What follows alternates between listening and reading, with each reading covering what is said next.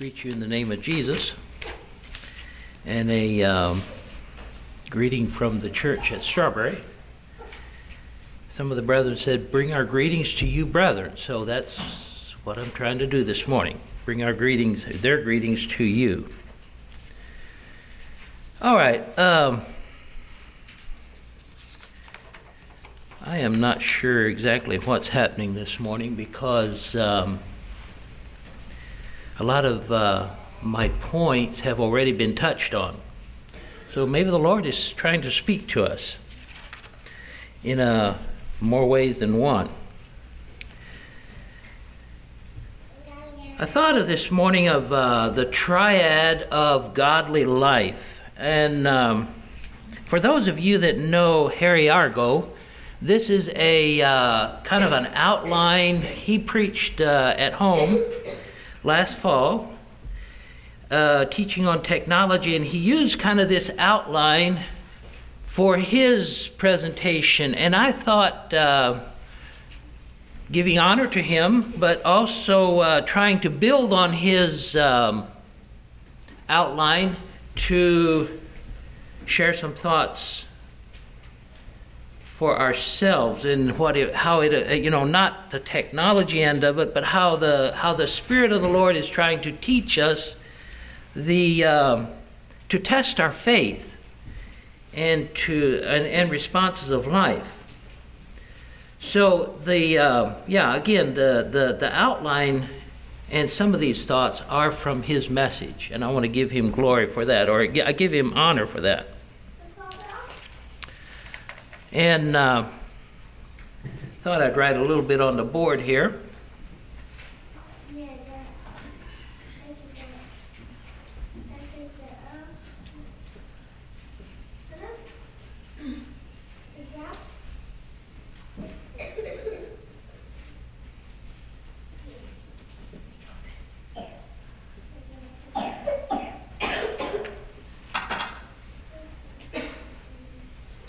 Our identity.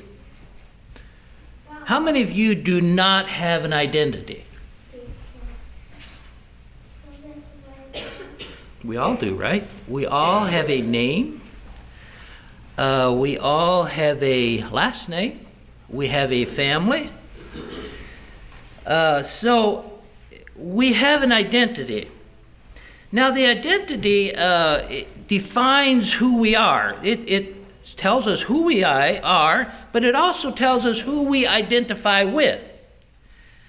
So our identity, who we identify with, will define who we become.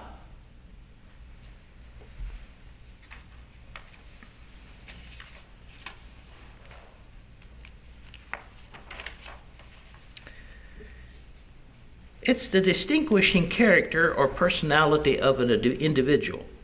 What makes you, you? That's our identity. Who we are in our heart of hearts. It's not so much who we say we are, but who we are in our heart of hearts. Are we children of light, children of darkness? Is there darkness in our life? Who do we identify with?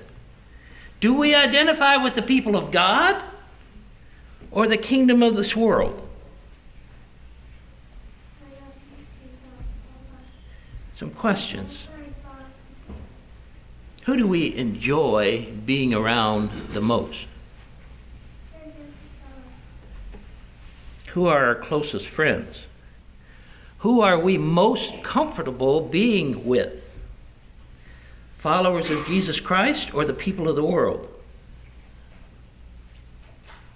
You know, it's telling when we look at our friends. It's really telling. I remember a young man, this has been a long time ago, and I don't know if I can remember all the details, but after he got married, he loved to spend time with his old buddies rather than coming home and being with his wife. And it almost wrecked his marriage because he was more interested in being with his friends than with his wife. So it was telling who was his best friends. It was very revealing. John 15, verse 18 to 20.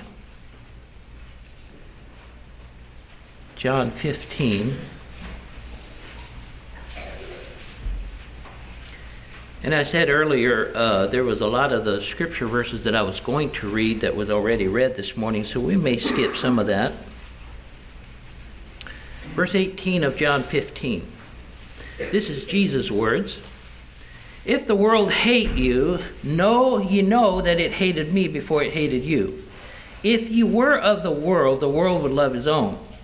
But because you are not of the world, I have chosen you out of the world, therefore the world hates you. Remember the word that I said unto you, the servant is not greater than his Lord. If they have persecuted me, they will also persecute you.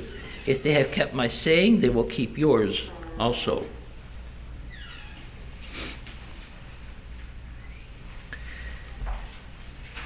Remember, the followers of, or the people of the world will never be at one with the followers of Christ. Never. There is an enmity there. I'm not saying that we need to have an animosity toward those out there. Not at all. But I am saying that if we are rather with the people of this world than with the people of God, then we have a problem. We need to repent. Who do we identify with? Now, that brings the next question is, why do you identify with who you identify with?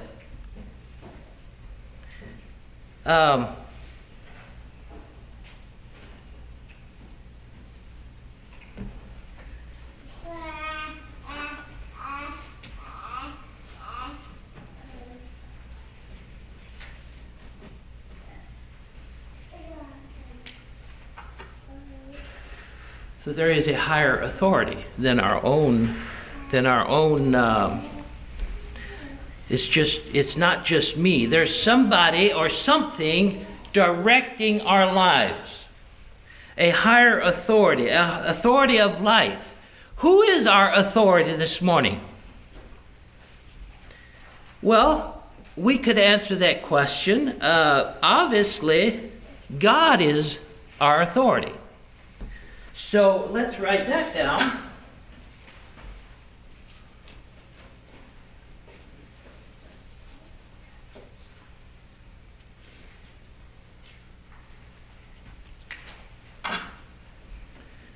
And why is God our authority? Can anyone answer that question? Why is God our authority? Just answer it. Because he made everything. Because he made us? Anything else?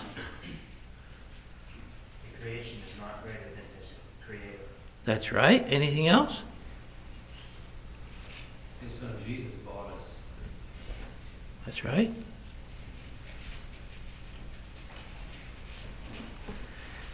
So I appreciate those thoughts. Divine ownership.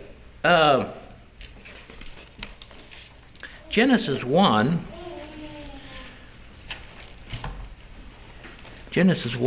26 through 29. This is the creation story. And it's telling us how the Lord created heaven and earth.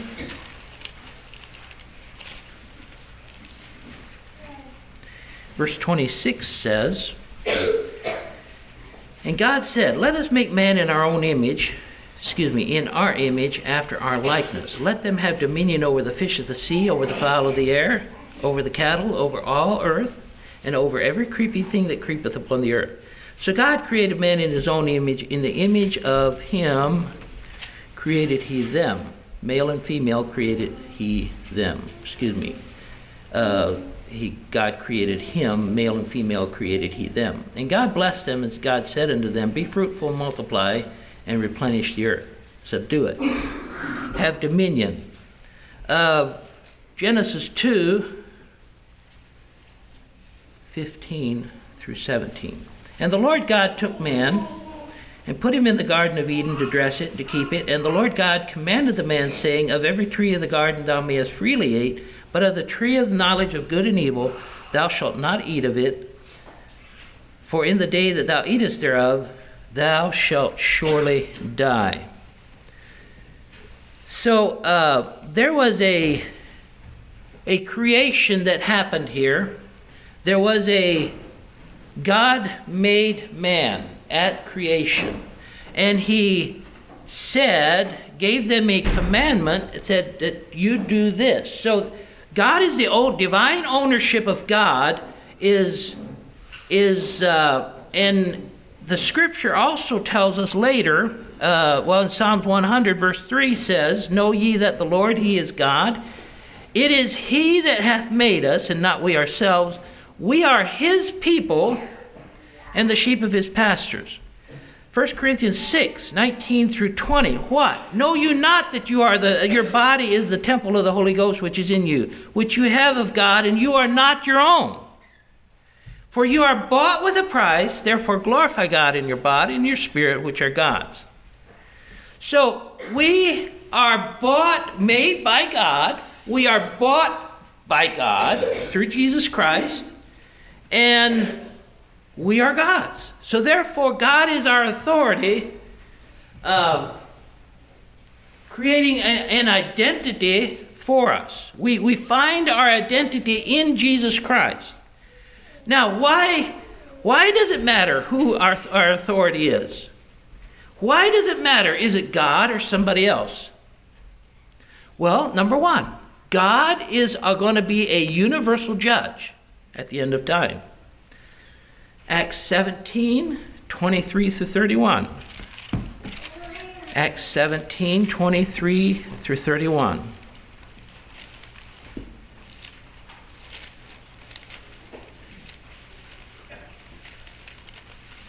This is the story of Paul when he came to Athens.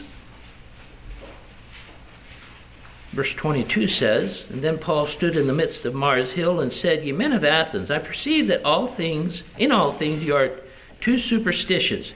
For as I passed by and beheld your devotions, I found an altar with this inscription, To the unknown God.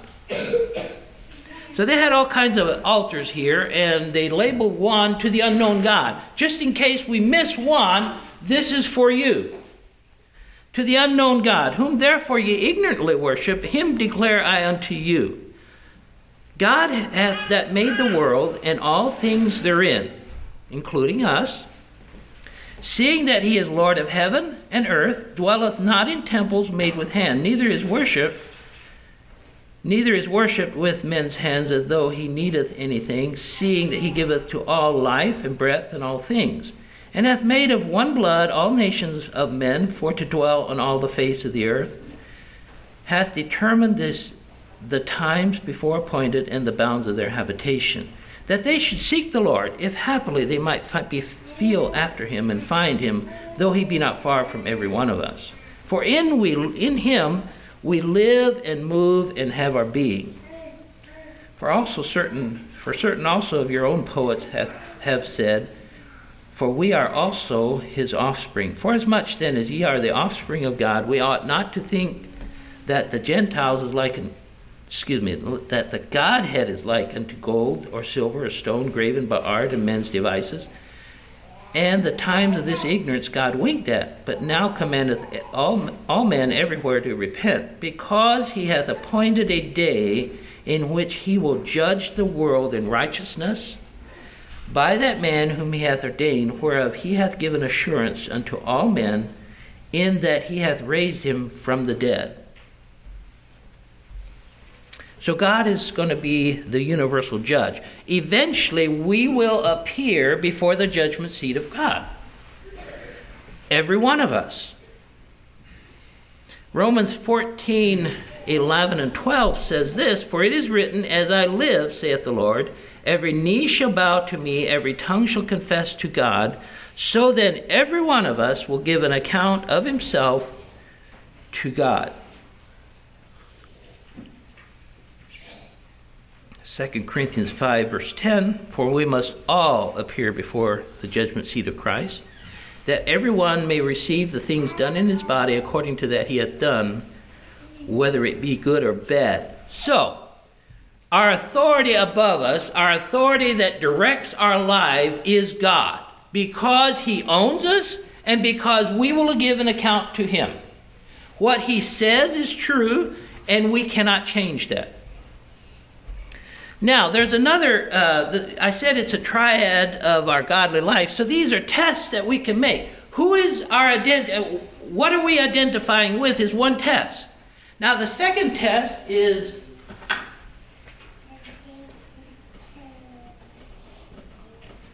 our values. What do we value?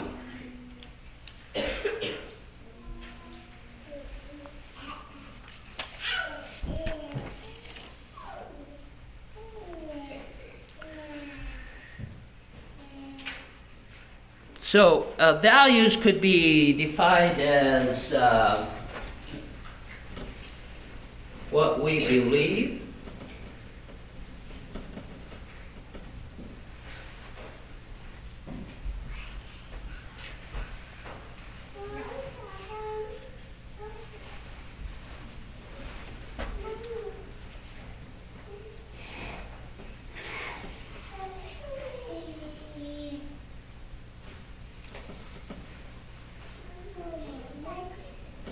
what we accept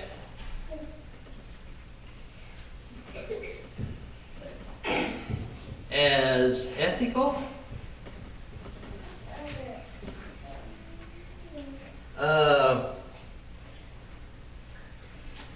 good or bad,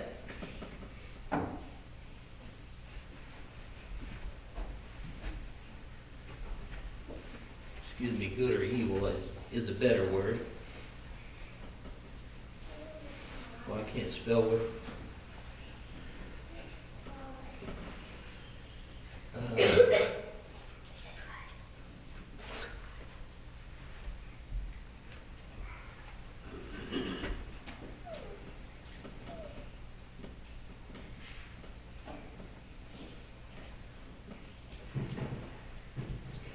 So values include what we believe, what we accept as ethical, whether it's good or evil, or right or wrong.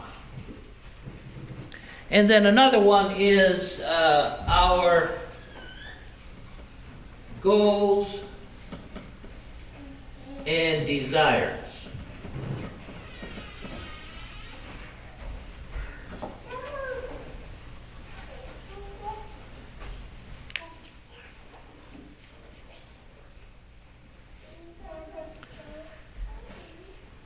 So what we believe, is it important what we believe? Is it important that we believe the right things? Is it important that we believe that we accept the Word of God as truth? Is it important? Is it important that we accept the Word of God as final and we line our lives up to the Word of God? Or is it acceptable to live our lives and try to fit the Word of God to our life? Which would be more ethical? Which would be more in line with the Scriptures? Well, obviously, taking the Word of God as final and fitting our lives and molding our lives to the Word of God. Is that correct? Absolutely. So, what we consider as what we believe is of vital importance, because what we believe is do we believe the Word of God or do we not? It's going to make a difference in our lives, here and in eternity. Ethical. What is ethical?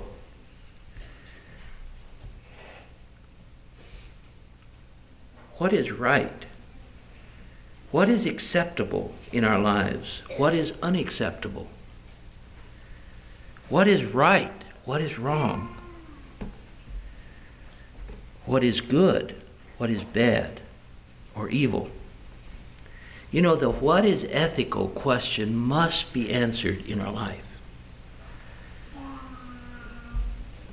And when we stop and analyze what is ethical in our lives, then the question must be asked, does what you consider ethical, good or bad, good or evil, right or wrong, does it line up with the Word of God?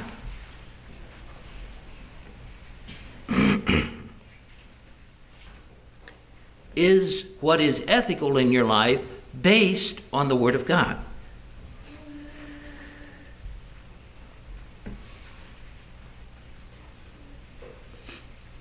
The final test comes down to the Word of God, God's Word. Now, the desires and or goals in life, again, what consumes our life? What is the passion of our heart? Is it the carnal pursuits, or do we sacrifice for the good of ourselves, our family, the safety and spiritual gain, goals of my life or the family?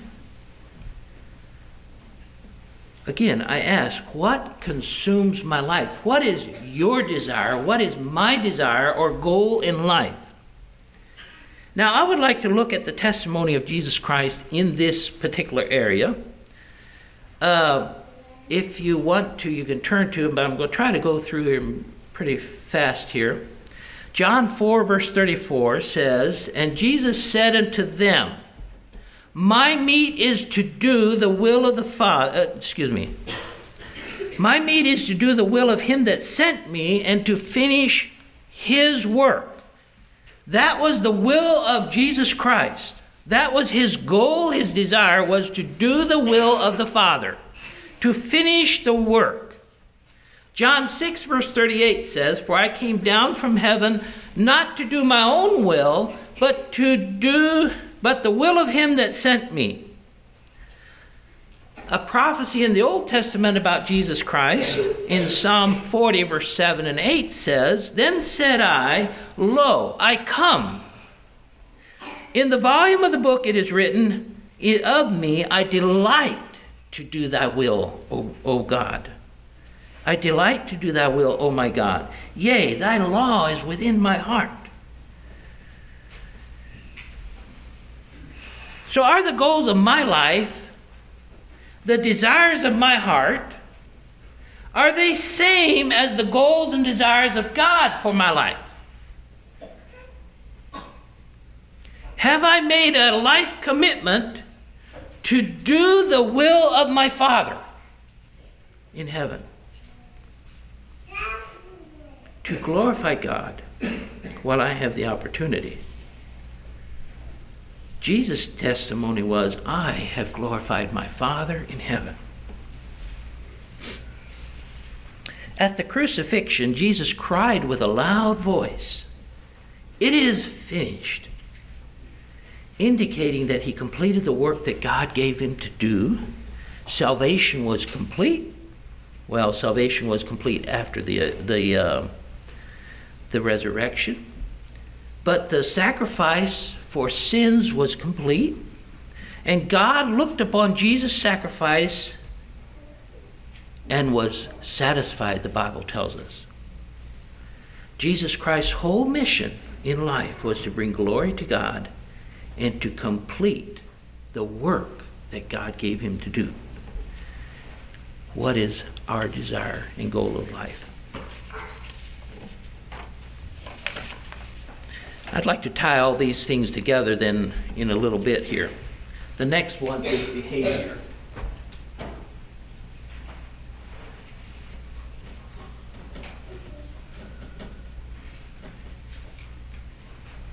Is that right? I think so.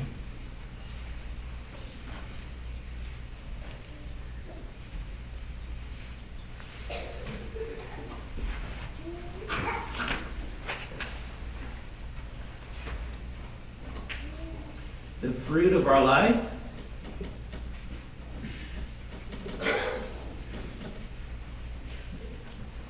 or our works,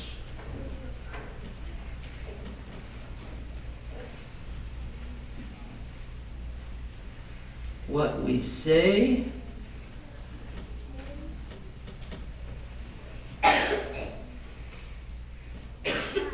do,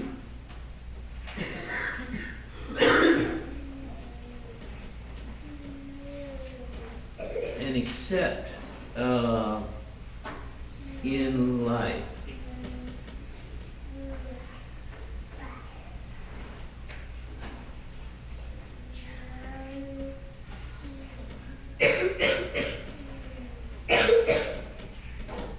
Rules of life, the structure.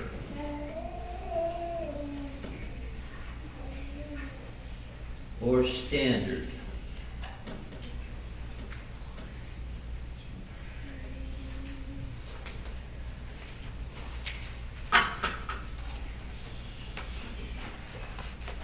So we have our identity, we have our values, and now we're going to look at behavior. Turn to James chapter 2.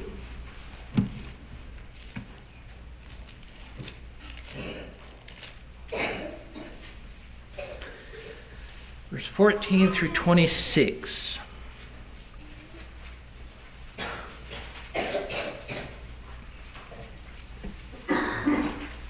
James chapter 2, verse 14. What doth it profit, my brethren, though a man say he hath faith and hath not works? Can faith save him? If a brother or sister be naked and destitute of daily food, and one of you say unto him, Depart in peace, be ye warmed and filled, notwithstanding you give them not the things that are needful unto the body, what doth it profit? Even so faith, if it hath not works, is dead, being alone. Yea, a man may say, Thou hast faith, and I have works. Show me thy faith without thy works, and I will show thee my faith by my works. Thou believest that there is one God, thou believest well, and the devils also believe and tremble. But wilt thou know, O vain man, that faith without works is dead? Was not Abraham our father justified by works when he offered Isaac his son upon the altar? Seest thou how faith was wrought in his works, and by works was faith made perfect? The scripture was fulfilled which saith, Abraham believed God, and it was imputed unto him for righteousness, and he was called the friend of God. You see then how that by works a man is justified, not by faith only. Likewise also was not Rahab the harlot justified by works, when she had received the messengers and had sent them out another way? For as the body without spirit is dead, so faith without works is dead also. Now, I was going to read Ephesians 2 this morning as well, 4 through 10. Thank you, Gerald, for reading that. But there it says that we are saved by grace, not by works, lest any man should boast. But here it's saying we need to have faith, we need to show our faith by our works. Is that correct? I think so. So what is the scripture saying?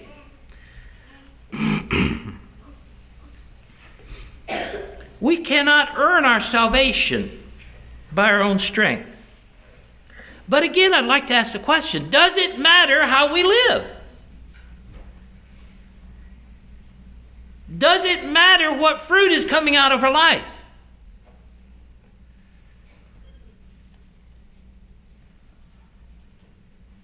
Does it matter the works we do? John 14:15, Sunday school lesson. If you love me, keep my commandments. 21, verse 21. I didn't realize you had this Sunday school lesson in this. I had no idea. But verse 21 in chapter 14, it says, He that hath my commandments and keepeth them, he it is that loveth me, and he that loveth me shall be loved of my Father, and I will love him and will manifest myself to him. John 15, verse 10. If ye keep my commandments, ye shall abide in my love, even as I have kept my Father's commandments and abide in his love. So again, I'd like to ask the question, does it matter what we do? Our works, does it matter? The fruit that's coming out of our life. Does it matter what we say, the words we use, the type of words we use, the things we say, how we say it, or how we don't say it? Does it matter what we accept as right behavior?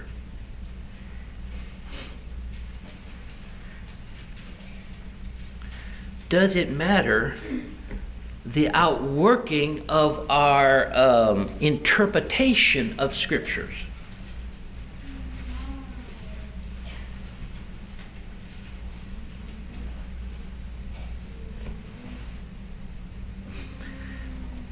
You know, are we quick to give our opinion or judgment about a situation without knowing the details? Does that matter? Does that come under the behavior category? I think it does. You know, our behavior is not always just how we behave, but it's what we do, what we say, and what we think. What we accept as truth. Are we quick to pass on to others little tidbits of information, gossip, if you will?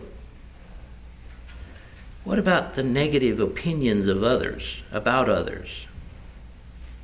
Do we try to see the positive in others? I'd like to give you a testimony, personal testimony. This happened to me probably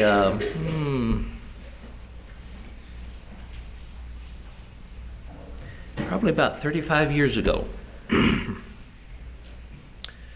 I was talking to a brother from another congregation, and I asked him what he thought about a brother in that congregation. And it didn't take him long at all. He just said, "Oh, I really appreciate that brother." That's all he said. I think maybe he would have said, "He is a dedicated child of God." I'm not exactly sure what all he said, but what I remember the most was, I really appreciated that brother. And you know, I got to know that brother very well. Not the first one, but the one I asked about. And you know, my testimony is that I have learned to appreciate that brother very much. Now, why? What would have happened if the first brother would have said, "Oh, you better stay away from him. He's not a good brother. He's just carnal. He does all kinds of foolishness." It would have clouded my vision of that brother, or my perception. So does it matter what we say?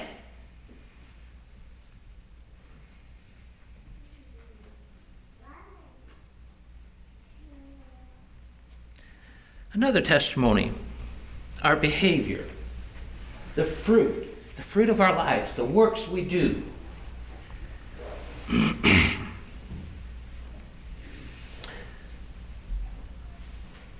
Another testimony. This happened probably, I don't know, I'm going to guess 30 years ago. There was an evangelist that was traveling from home to another congregation, and he was slated to speak for a week. And on his way, he had a deep, dark secret in his life: sin. On his way, he indulged in that hidden sin. He was unfaithful to his wife. Now, this was an evangelist. He stopped at a whorehouse on the way from his home to the community to preach for a week. He was supposed to preach for a week. And he could preach fire and brimstone. He was a wonderful speaker.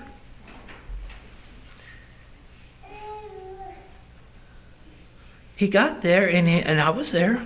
He preached, and people were saved.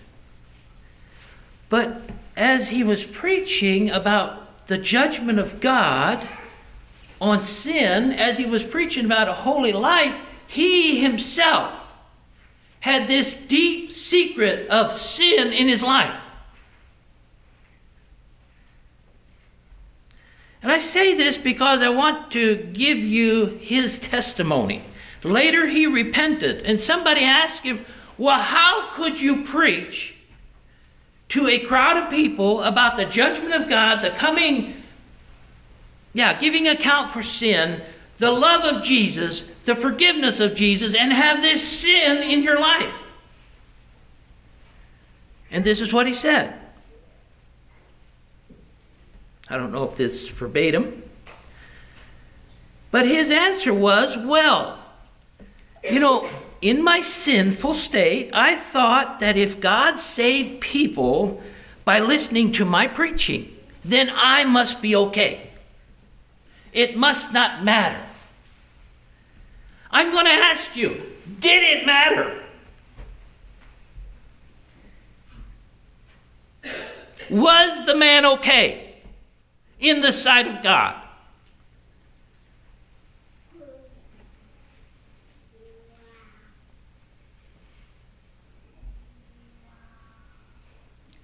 Did his life reflect his identity in Jesus Christ? Did his life reflect the values that he was trying to portray?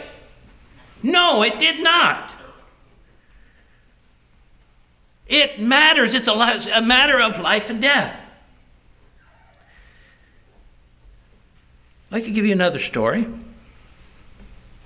At home we have a heavy population of Southern Baptist people. And recently a couple months ago, I was talking to a local man. And we were discussing the Word of God, fellowshipping around the Word of God, and I was blessed by the fellowship. We were having a great time. And in the course of this conversation, he started telling me about the jobs that he had had in other states. He was telling me how he can't stand the swearing of people in the workforce. How they use just swearing violently and awful. And he just can't take that. In the one job, he was, he rebuked. He was kind of a, I don't remember what he said. I think he said he was an inspector or something. Not necessarily working for the company he was there, but I think he might have been even working for the government, inspecting this job and making sure it gets done right. And on this job, he told me of an encounter that he had with a man with a terrible mouth, just a dirty mouth. And there was an exchange of some heated words between him and the other man. And this is what he told the man. Finally, it got to the point where he said this. Now, this is not necessarily the exact words, but it's the gist. He threatened him. He said, now, I could shoot you. He was an avid hunter and a wonderful, I saw his arsenal of guns, and it's only to dream about in a hunter's life, the guns that the man has. But he was a tremendous shot. And he said, now I could shoot you in the head and you wouldn't find out what happened. But in thinking about this, I think I would just gut shoot you so you would suffer and then die.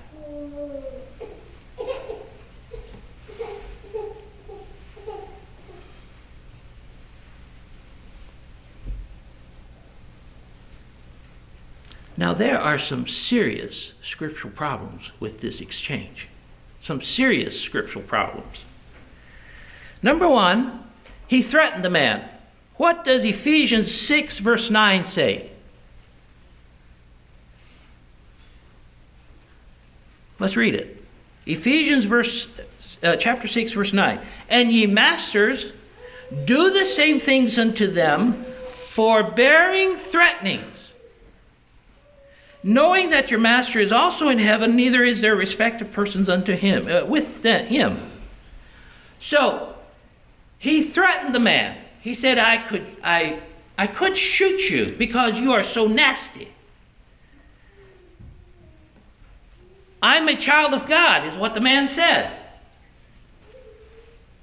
I love the Lord Jesus. And yet he said, I could shoot you.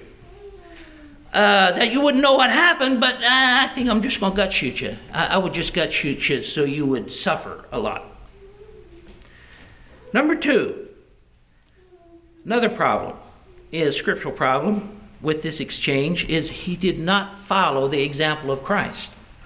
1 Peter 2, verse 23. This was Christ's example, who, when he was reviled not again. When he suffered, he threatened not, but committed himself to him that judges righteously. So Christ was saying, he just committed himself to God. He suffered violently. Number 3, this man was willing to take vengeance upon himself. A clear violation of Scripture in Romans 12, verse 17 through 21.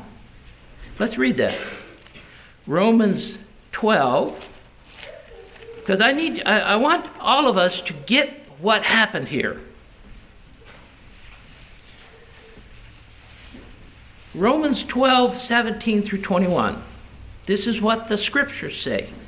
Recompense to no man evil for evil. Provide things honest in the sight of all men. If it be possible, as much as lieth in you, live peaceably with all men. Dearly beloved, avenge not yourself, but rather give place unto wrath. For it is written, vengeance is mine, I will repay, saith the Lord. So leave it to God. Therefore, if thine enemy hunger, feed him. If he thirst, give him drink. For in so doing thou shalt heap coals of fire on his head. Be not overcome of evil, but overcome evil with good. So he was willing to take vengeance upon himself. He would have been. Number 4, he didn't love his enemy. There was no love lost between the two individuals. I soon discovered that. And number 5, he was willing to take another man's life. Or he would have been. Now, whether he would have actually done this is debatable. But I wouldn't want to bet my life that he wouldn't if he was pushed far enough. So now the question is, this man said that he was a child of God. He identified as God having authority in his life. Now he said he had the values. Let's do this number. So our authority will always give us an identity that relates properly to the Lordship of God. The values will have a direct bearing on our behavior. And our behavior will reflect our identity.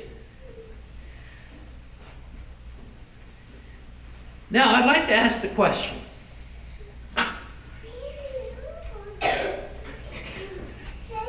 Taking somebody's life, threatening the man, would that behavior reflect the values of God? Would his values allow him to act like that? Would his behavior and values, it points to his identity. God is my authority, and I give myself to him. Therefore, I accept his values as value in my life. I accept his rules of life for my behavior. I am glad this morning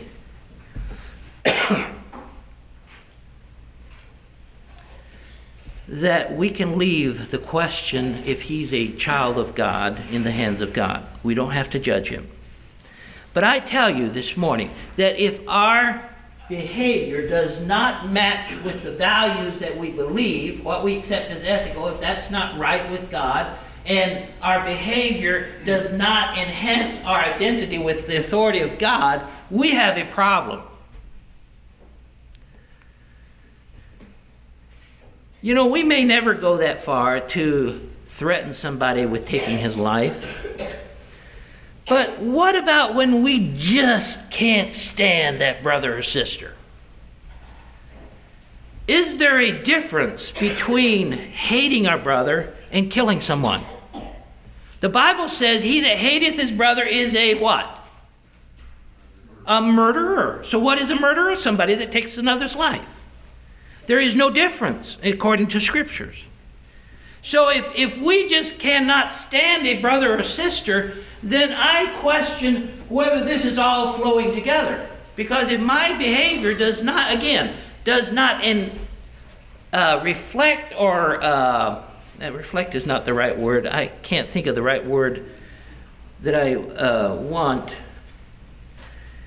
But if my behavior does not...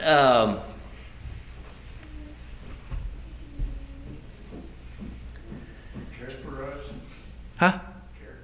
Well, that's a good one. Character is better than the word I was using. But if it doesn't characterize, yes. If it doesn't characterize the whole aspect of the authority of God and what it does in our life, then we have to ask the question, are we really real? Are we really a child of God?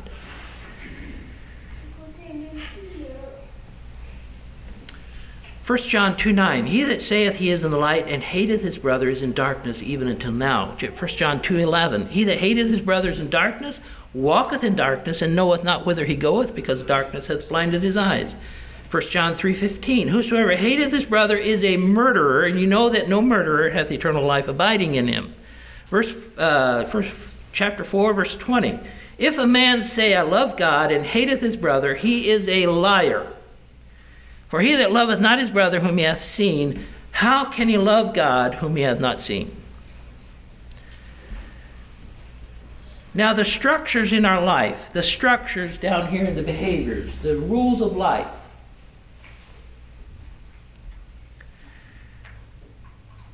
does that reflect,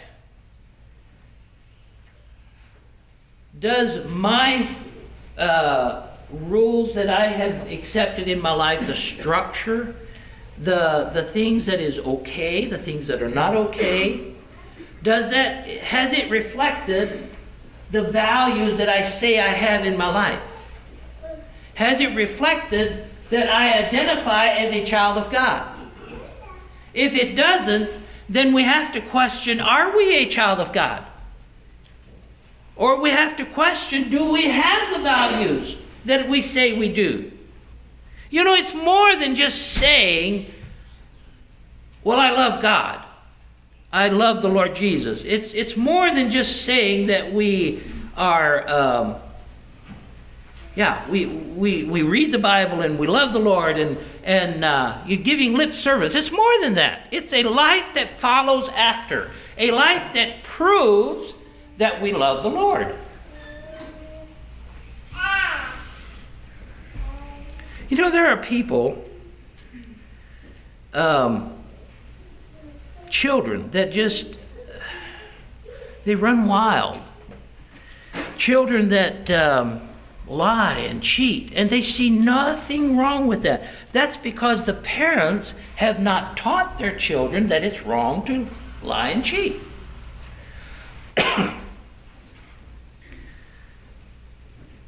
There's children that go out and steal merchandise. Is that okay? Well, we obviously would say no, it's not. Well, why not? Because we are taught by the Word of God that a liar will never go to heaven. Let him that stole steal no more. So this morning, the question, we're getting close to tax time. Is it okay to lie and cheat on our tax returns?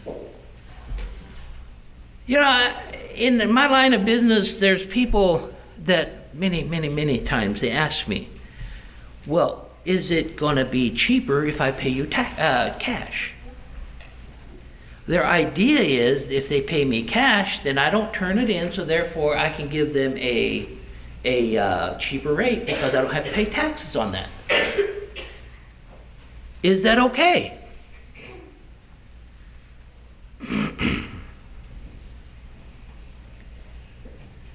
Again, no. Do we report our cash income? Should our children be polite and respectful? Should they fly through the door and just let the door slam right in front of another person? Is that okay? Do we take time to instill values and behavior standards, rules? Is it okay if you go as a family, go to another person's house and it looks like a tornado went through the house after they're done playing? Is it okay for you to go home, not teaching your children to clean up their toys before you go home and letting the host deal with the tornado? Is that okay? There's values that we are teaching our children. There's behavior practices that we are teaching our children or need to be teaching our children. And these are all tied together in what we confess that we believe and what we say that we hold dear to our heart. They need to match. They need to flow together. If they don't, we have to question, well, is this really in your life or in my life? Is it okay if children bump into older folks and knock them over and then run away laughing? Is that okay? Obviously not. A quote by Brother Harry there at that meeting was, "Drop your standards and lose your children."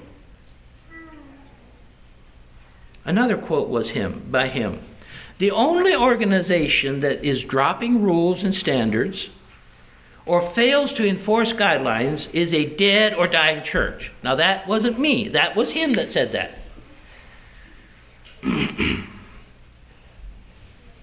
Think about it. Every business or organization in the world has guidelines and rules in place that define who they are, what they stand for, and what is expected of their members. Even gangs have rules and expectations, however wrong, or of course they may be.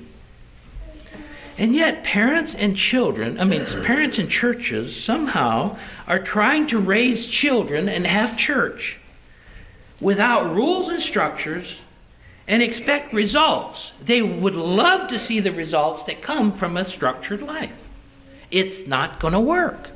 You drop your standards and you will lose what you have. So if we take any of these things out of our life, if we take the values, what we believe that the Word of God is true, what we accept as ethical, what is good or evil, right or wrong, our goals and desires, the fruit of our life, the works that we do, what we say, do, accept in life, rules of life, structure, our identity in God, if those do not mesh and flow together, if what we say is not matching up with the rest of it, then I think we need to check our lives and make sure where we're going. Are we really a Christian or aren't we? Are we really a child of God? They have to be together. That's why James tells us, "Show me thy faith without thy works, and I will show you my faith by what I do." That's exactly why he says that.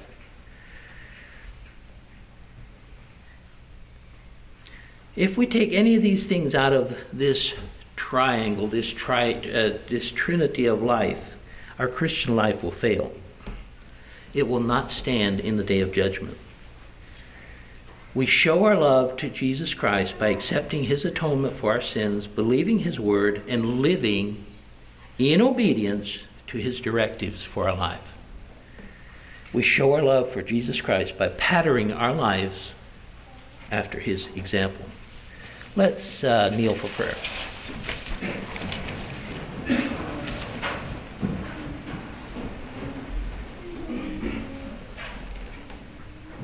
Our holy eternal Father, we come before you this morning. Lord, we confess that we are failing children. We are failing people. We confess, Lord, that you are holy, that you are God. And we recognize that someday we will have to do with you. Someday we will appear before the judgment seat of Christ. And oh God, my prayer is that we would have our values and our behavior and our identity so wrapped up in Jesus Christ that when they see us, they will say, there is a Christian. There is a child of God. There is nothing hidden in his life. Lord, I pray that you would speak to our hearts. Show us ourselves. Help us to look at our lives with an open heart, without trying to find excuses, without trying to